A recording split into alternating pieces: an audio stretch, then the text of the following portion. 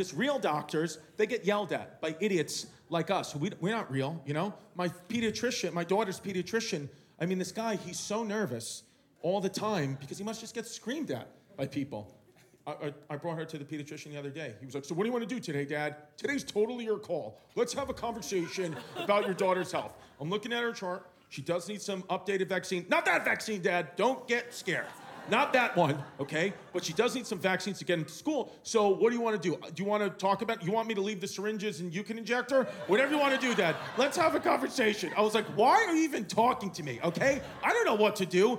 You're the doctor. I'm the dad, all right? I'm here to hold her down and you light her up with mumps, rubella, polio, anything that used to kill a pirate. I would like in my daughter's immune system. Put on Pirates of the Caribbean. Let's do that. What did they die of? Yeah, light her up. Be perfect. Stream Chris Distefano, Speshy Weshy, only on Netflix. And you can follow us at Netflix is a Joke on Instagram, TikTok, YouTube, Facebook, and Twitter.